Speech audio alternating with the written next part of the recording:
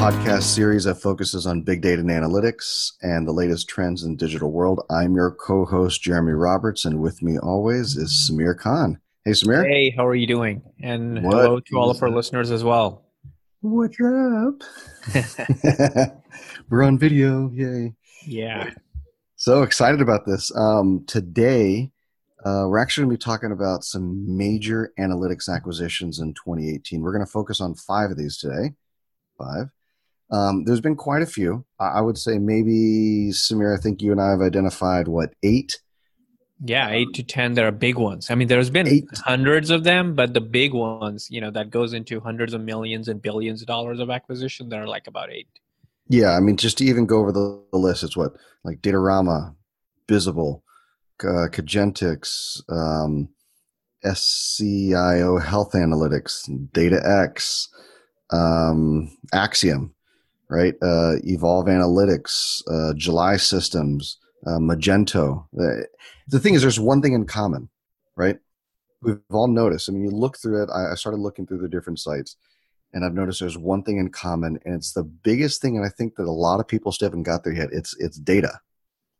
Yeah, I agree. Yeah. Visibility into data. But here's the funny thing is that, I really think that the analytics market and marketing and analytics professionals are really still scratching the surface of what it means to take data and to analyze that data and use it properly and really understand what all that data means. Yeah, and also start to feel like if you look at the technology industry and specifically marketing technology industry, there is a consolidation happening. Mm-hmm. At one point of time, we were looking into Scott Brinker's landscape for MarTech and saying like, hey, there are so many different technologies. What was a natural next step from there on is eventually they'll start to merge and consolidate among each other, Yes. because those that are not able to get either become public or get they're acquired by other large organization, they have they're at risk. They have to take that next action. They have to exit the market in a very successful way for their stakeholders, their shareholders, and the people that are currently working and owning these companies. Yeah, well, nobody's going to come to the market with a full suite, right? Nobody's going to come into the market, create a brand new MarTech technology. And we always talk about what? 2011, there's only 150 companies. 2018, almost 6,000 plus. I mean, it's insane. I mean, even Scott even says we can't count them all.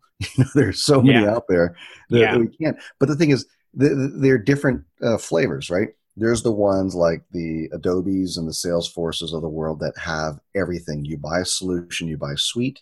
Then there's ones that are the intermediaries that connect all these things together. And then Hmm. the ones over here are the ones that just do a very specific thing. And I Yep. think that when these founders created these businesses, they had an exit in mind. They're like, our only goal is to become very, very attractive for somebody to buy us. Yeah. No, I agree. That's Yeah. exactly what we're going to look into. Is some of these have created and exploited the niche that were not necessarily honed Mm-hmm. on by these big giants, and they make themselves so flavorful and so attractive for these big companies that it was nowhere else to go but acquire these companies. And the thing is, these people are identifying a niche that has really yet to be fully discovered. And you and I both know, being ex IBMers, is that this whole big play on Watson, before Watson was mainstream, it was something that the marketing analytics space was looking at around understanding data, really getting insights into data. But now data is a part of every single thing. It's basically like with the increase in IoT, data really is an element for everything. I mean, you can look at the search landscape to where you can actually buy search ads now on Alexa and the Google Voice, right? I mean, Yeah. you never Yeah. would have thought that It's you have a crazy. device in your home and it's listening to what you're saying, even though you don't think it is, and you're able to run ads through that. So it's a little bit creepy, It's amazing. Creepy. Yeah. I sometimes tell my kids to switch off the Google Home because you never know what it's listening to. Well, I keep on thinking, what, if I give it more information, it might give me the better selection when I ask it for something. That is Hopefully the other it'll, thing. Yeah, hopefully yeah, it will. take my data. And I mean, I don't need it. You can, Make it you can use meaningful. Strip out the PII though. Don't forget that. Oh yeah, I forgot about that. Right? Okay, cool. So we got five. We'll go into these, and really what we want to do here is we're going to talk about each one. We're going to say kind of Samir will talk briefly about who they are and why, but then we're going to try to brainstorm a little bit. And this is something that we'll organically come up with, is this idea of what's in it for you guys. What does it really mean for you as marketers? And really real fast before we get into this. So this is definitely more in your landscape than mine, Samir, but when you walk into a company and you look at their marketing stack, their MarTech landscape within their company, how much of that stack is really pieced together through custom or even built-in APIs, or how much of it is basically solution-based where they're buying a unique solution from one provider? Yeah, two different perspective. Like one, the first question that you asked, like how much of that connected together, I would say usually is 30%. It varies from like 20 to 30% of the technologies are integrated and talking to each other, and the rest 70% is not. And then the second part of the question, which is how much is relevant now from from a marketing standpoint and the end user standpoint, like for them, everything is relevant, right? That's the reason why they're buying it, because someone wanted to buy something in order to solve some type of problem. So every single piece of the technology is relevant from their perspective. But I feel like once you start getting into the whole marketing technology architecture mapping and strategizing, connecting business objective to functional capabilities, then you end up finding out that at least 40% of the technology is not something that they either are prepared for internally to manage and use. They probably don't have the resources. They don't have the budget to continue using it. They don't have the functionality to integrate that technology, or the technology itself is not powerful enough to be integrating to the other piecemeal, products and services. So, and that's why this like is so 40 important. or 50% is not needed in the organization. Exactly, and that's why a lot of these, and that's why a lot of these acquisitions are so important, that they're bringing those capabilities within these companies in order to best allow marketers to utilize the full potential without having to build that integration. Because as we know, when you go to IT and you say, hey, I want to integrate this tool into the other, they say, yeah, okay, we'll put that in our roadmap and we'll get to it in 6 months.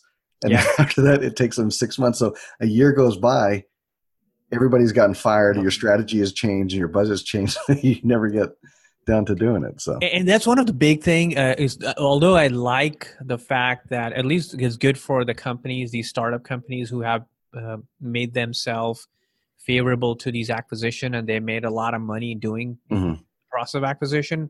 I do think the statement that you mentioned that, once they get acquired by these big companies, you have to go through all the internal processes, the internal, bureaucracy, internal steps, and all the leadership and everything. And then it's going to take a lot of time and effort to have this available to the end user. And now there are some companies that excel at bringing in the acquisition and making it available to the end users. And there are some companies that suck at it, right? Yeah. They don't know how to manage it. Well, let's talk about the first one, because I think the first example that we're going to give is, I would believe, of the top experts, one of the top experts in taking technologies and integrating them into the market. Yeah. And this is really the Salesforce's acquisition of Datorama. And so let's discuss, who is Datorama? So Datorama was a small company based out of Israel. They're not that small, but they grew pretty fast. And one of the things that they became specialized in, what they were doing is when all the Power BI and the Tableau and all the data viz platforms, what they were doing is they were focusing and specializing on data visualization and not so much on intelligence. Although I love these data visualization technology because you absolutely need them.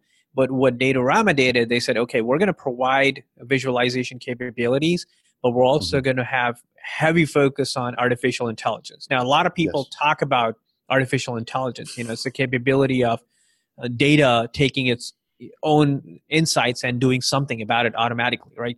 Getting insights and automatically taking to the next level and building business intelligence.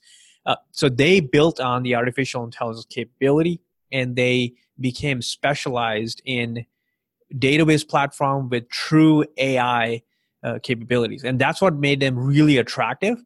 And quite interestingly, Salesforce was already doing acquisition in Israel for quite some time, but this seemed to be like one of the largest one. that they did in Tel Aviv. So essentially, they acquired Datorama for about $800 million.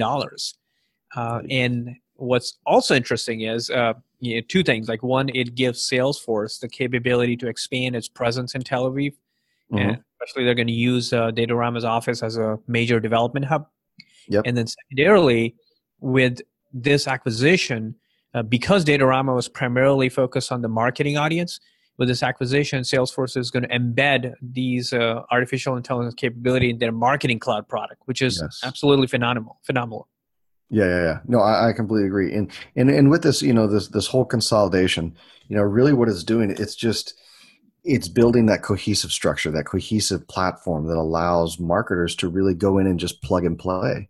Most people that use Salesforce love the CRM capability as the base core of everything. And to have that ability to go in there and just kind of click through and look at all the different things that they're doing and be able to say, you know what, I love that feature. I love that capability. Let me add this in. And now the fact that you're bringing in this type of visual AI, it really doesn't get better than that. The thing is, I mean, if you think about it, I think the biggest barrier to entry for most people is just learning how to effectively use it. You know what I mean? I think most people think, great, I want to get a tool that has AI. But the problem is, what's the worst part about AI? It's like anything, crap in, crap out, right? Yeah, and how, what does it mean for, at the end of the day, like what does it mean to the business to be using an artificial intelligence technology? And I think it's a buzzword right now. But what I really like about Datorama is they've taken the buzzword and they have converted that to actual business case and business use case, right? So I feel the first statement that you mentioned, like Salesforce is definitely one of the companies that takes and ingests third-party technologies and converts them to end-user applications. So that I feel really good about this acquisition because they're going to be one that's going to take the technology from Datorama and start providing that to their marketing cloud products and services. So people that are using marketing cloud services, so kind of, getting to the what's in it for the listeners, people are using marketing cloud services, they are going to be benefiting from this intelligence, this artificial intelligence to make some data decisions out of it, to extract data and to drive meaningful insights, to have some intelligence built on their day-to-day usage of the marketing cloud solutions. What I think really is going to do, it's actually there's going to be a large increase in consultants, onboarding consultants, technical consultants for all these different things because everybody wants to use AI, but nobody knows. I like that. And it's not something that's going to go in and just tinker with. Yeah. You don't just tinker with it. You have to have somebody come and teach you how to use it. And the biggest thing that we always talk about is if you want to be a great analytics professional, you got to learn how to translate data into business use cases and exactly what you're talking about. Yeah. Bar none. Because if you're just reading numbers and you say, regurgitate those numbers in a meeting, everybody in the room is going to say, well, I could have read that myself. Yeah. And that's one of the challenges. Like, when you think about building complex models and building sophisticated models and having that available, what's really important is how do you take this model and apply to the business so they can be productive, they can be profitable, they can expand, they can prevent churn, like all these powerful use cases that the business today in the competitive environment need. If they're being solved by using model, then the model makes more sense. Artificial. I talk about it like talking to the four horsemen in the room, right?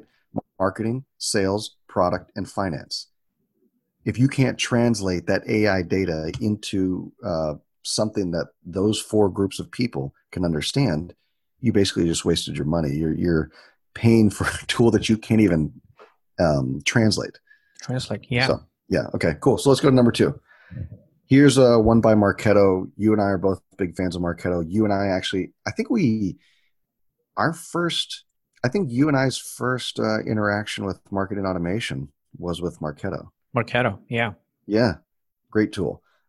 So they acquired another product that you definitely are fond of, and I know this is something you want to really talk about is Bizible. And we actually had those guys on too, and they're fantastic people. So let's talk about that one. So Bizible acquired Marketo. Marketo acquired Bizible. Yeah. I'm So sorry. Yeah. Marketo. But yeah. another very big acquisition that happened. I'm a big fan of Bizible. I've talked. Yeah. We have had people from Bizible in on our podcast as well. Exactly. Now, what I really like about Bizible and the powerful touch point measurement capabilities, the powerful attribution capabilities that they offer, and the fact, the smartness that they brought to the table was to be integrating to Salesforce. And what it made is it made the combination of digital data and offline data possible, which was not Yes. possible before Bizible. Like most of the digital analytics provider, they were specializing in building attribution mainly on the digital analytics capabilities. Mm-hmm. You name it. And what Bizible did is they said, okay, instead of we're relying on building digital analytics capabilities and attribution around it, we're going to leverage the solution, the CRM solution like Salesforce, that is that is used by a large number of companies around the world. And Yep. we're going to build the attribution capabilities on that. So now marketers can literally look at the interaction between offline and online journeys. They can give credit to the different marketing channels and understand the ROI impact of different marketing channels. It doesn't matter if they're online or offline. No, I agree. So let's do this. And this is something we frequently do on our podcast. Let's break it down to make sure that everybody understands what we're talking about. When we say combining online and offline in the attribution, there's different types of attribution, right? There's first click, last click, there's linear, there's different things. And we're talking about online and offline. What is the difference between that? Because we don't want to confuse people. Yeah, no, that's a great point. So, for example, let's say if we're using the standard digital analytics platform, one of them that we used to work on is called IBM Core Metrics, right? Yep. So what it does is it allows you to measure the first interaction that the user has. So let's say someone is on Google, they search for a particular product, they click on a PPC ad, they come to the website, they don't make a purchase, they go back and like tomorrow they search the same product on Google, and they don't click the PPC ad, they click the organic search listing, and they come and purchase the product. So in this case, we have two different channels, PPC and organic search, as a part of the attribution journey. So if I were to say, okay, what is my first click interaction? PPC would be the first one that will get 100% of the credit for this sale. Yeah. If I were to say last click, then organic search will get the credit for the sale. And if I use equal weighted model, then they'll both get credit, equal credits. But that's only online journey, right? Mm-hmm. What if in that scenario, the second time they came from an organic search, but then after a few weeks, they apparently landed up in a trade show event that is hosted by this company. And now they're in the trade show. They have not been a customer yet. And they come to the trade show. They have a really good conversation with a subject matter expert. And, that motivates scan their badge. Yeah, right? Scan their badge. And now they get motivated to buy the product. So there you go. We have an offline touch point. So before, without Bizible, you can only get the first two pieces of the puzzle. Now, what Bizible does is, because now they have scanned the badge, the data is available in Salesforce, Bizible is going to go back and stitch the journey between PPC, organic, and trade show to tell you the whole story. Like, hey, wait a minute. Mm-hmm. I know you guys are only focused on the digital side of things, but there's a huge component that the SME conversation that happened in this trade show that helped them convert to a customer. So that's absolutely critical. You probably want to give bonus to that SME because of that. And, probably hire more SMEs and provide them in these trade shows, because they play a critical role. So that's what this whole offline and online journey integration is. Completely understand it. And the thing is that I really challenge one of our listeners to come back and tell me, give me an example in a B2B world where somebody visited your website the first time, and in that one time they became a customer. Yeah, never going to happen, right? Never, ever. I mean, even if you want to buy candy, you go to the store, and what do? You go up and down the aisle like 5 times. You go to the next aisle, and then you come back. You pick up one, and you put it back, and you keep on trying. People do this as a natural buying behavior. So yeah, totally. It's a great one. Okay, so what's in it for listeners? We talked about that. Let's go to number 3. This is our buddies Accenture. Accenture, huge company, right? So they purchased this company, make sure I pronounce it correctly, Cogentix, correct? Mm-hmm. Cool. So let's talk about Cogentix. Yeah, so Cogentix is like we were talking about Datorama. Datorama specializes in AI specifically for marketing Mhm. intelligence. Cogentix is a broad set AI and big data companies, and they offer a wide variety of data services. Like for example, Yes. they offer products and services to help build, manage, and deploy artificial intelligence applications. Their offering extends all the way from data connectors, data adapters, governance rules, model management, the whole enchilada. What's fascinating about Cogentix is they were just they came into existence in 2015, Hmm. and what was amazing is within a matter of like 3 to 4 years, they grew to 200 employees. So they definitely did something right. And Yeah. Accenture immediately noticed this, and they were like, okay, in order for us to extend our applied intelligence capability for their services and consulting offering, makes a logical sense to bring in this partner that has already built sophistication and technology around the big data and analytic component.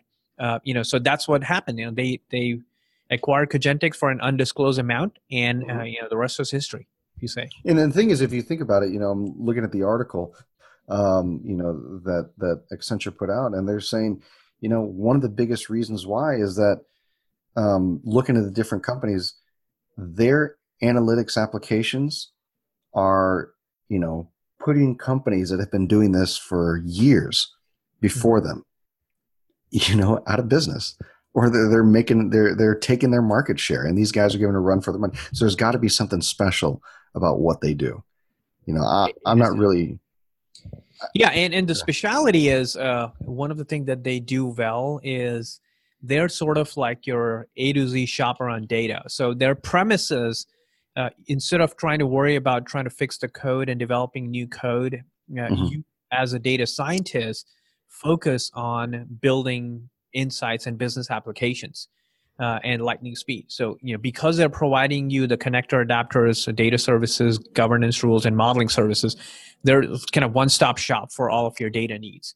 Mhm. And it is, from my understanding, at least learning initially about the Cogentix, is their offering is, I don't like to use the word seamless across different businesses, but for them, it seemed to be seamless because once you ingest the data, you're bound to create those application at lightning speed.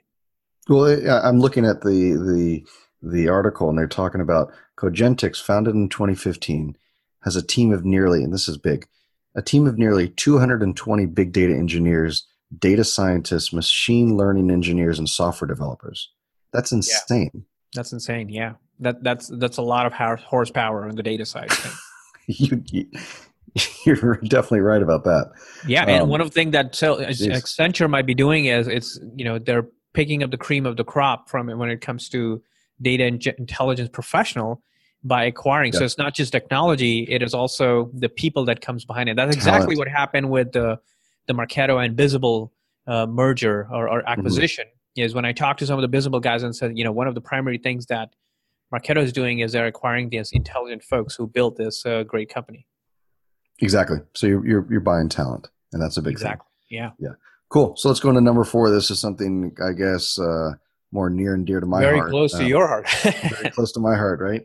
So, as we all know, Adobe recently acquired the e-commerce platform Magento. Well, there's an even bigger story than that. Adobe recently acquired Jeremy Roberts Thank you. Yeah. to head their customer subject matter expertise on the digital analytics side, which is also a big acquisition. Congratulations, Jeremy. Thank you. Thank you. Yeah. Very exciting stuff. Yeah. So enough about that. I'm not getting paid by them to talk about that, right? But the thing is, this one's different. Magento is very different from the three we talked about before. We talked about Datorama, Visible, Cogentix. These are all primarily AI and Data data driven. providers. Yeah. So the thing is, why is Adobe not going that route? Why are they going to a more of an e-commerce platform? And I really think it's a play on Salesforce. I really think it's a play on them really trying to find, something to complement what they do best. And as we all know, it's almost like saying, I don't need facial tissue, I need Kleenex, right? Mhm. It has a brand name to where, when you talk about Adobe, you say, hey, I need Photoshop, right? Or I Photoshop this thing. It's a brand name. They've killed that market. one of the things they have yet to do is really incorporate e-commerce into their platform. You know, really, as you're talking about, there's this seamless integration now with, the Adobe Experience Cloud, delivering a single platform, talking about order management, supply chain, all these different things. So I think it's an absolutely fabulous. And what's really insane about this acquisition is you and I go a long way with Magento, right? That was one of the platforms, and during our Rackspace days, that we were really building relationship with and trying to figure out a strategy to get more business from Magento Commerce. So, just to let our listeners know, like if they don't know what Magento is, like Magento is a leading provider of e-commerce platform. One of the big things that they did is they open sourced the whole e-commerce platform. So they have like a 300,000 strong community of developers worldwide, a very powerful ecosystem, partner ecosystem. Yes. And the biggest thing is the acquisition itself is also extremely big. It's like $1.6 billion spent by Adobe, or at least that's what they decided to spend to acquire Magento. It's like huge, big numbers and big, it's like one of the most, I would say for this year, this could top very well, be a controversially, like this could be one of the biggest acquisition of this year from when it comes to marketing technology acquisitions and e-commerce technology acquisitions. Look at their full suite. So let's do a head-to-head comparison of Salesforce, right, versus Adobe right now. And obviously I'm a little bit biased, so I'll probably let you do more of the conversation here so I don't get in trouble, right? But if you think about it, what is Salesforce's core capability? What is everything primarily built around? CRM. And what do they do? What do they promote after that? They promote analytics, right? Tied to the CRM. And then what else do they promote, right? Advertising. AI advertising with the acquisition of ExactTarget, Pardot, all of that, like whole marketing cloud is also something that they're focusing on, which is mainly focused on email management, email marketing. And then so you look at Adobe. Most people think Adobe is really built on this idea of their Creative Cloud, right? Experience, I think. But it's experience. It's but really more so experience. It's content, because as we all know, content drives a business, and great content with a great experience really is what drives their business. So they have they have their core base on content, and then after that they build analytics around it, right? They build campaigns around it. And then after that, they said, hey, well, everybody that typically uses us usually has an e-commerce platform. Let's build that together.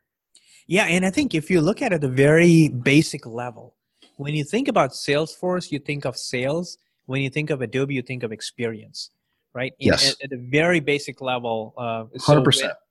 So whenever a company is all about like, hey, I want to drive sales, that's why I'm quickly thinking of like, I need Salesforce. I need their buzzwords like lead, prospect, MQL, right. SQL, all that stuff. User exactly. The whole marketing ops component.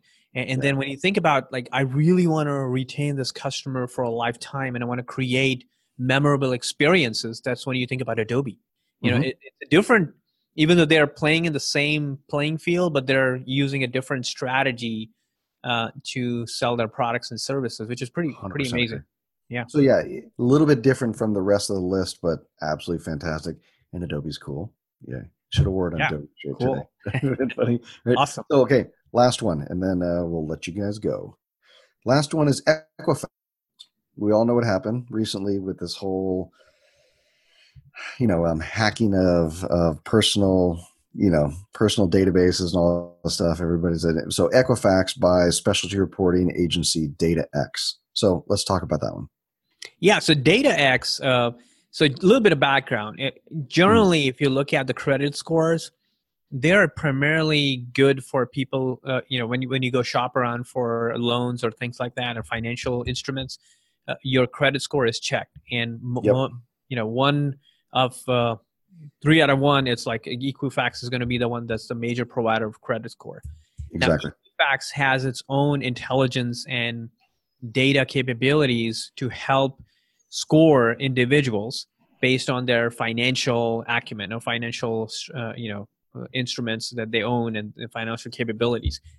Where they really didn't have the sophistication was subprime areas. And what is subprime? Subprime is basically consumers or customers who do not have a strong financial background, Yes. who lack certain aspects of financial capabilities. And so that's where DataX comes in. And DataX have been thriving in that area because they provide credit information for individuals who have financial issues to the subprime housing market. So, well, let's also call it the alternative. And I think this is alternative, yeah. And I think the terminology that they want to use, and I'm on Equifax's website, so they talk about as one of the fastest growing alternative data reporting agencies, because Exactly. in their minds, they don't want to talk about, low credit score or low income or low anything. For them, it's a little it's a little bit more PC.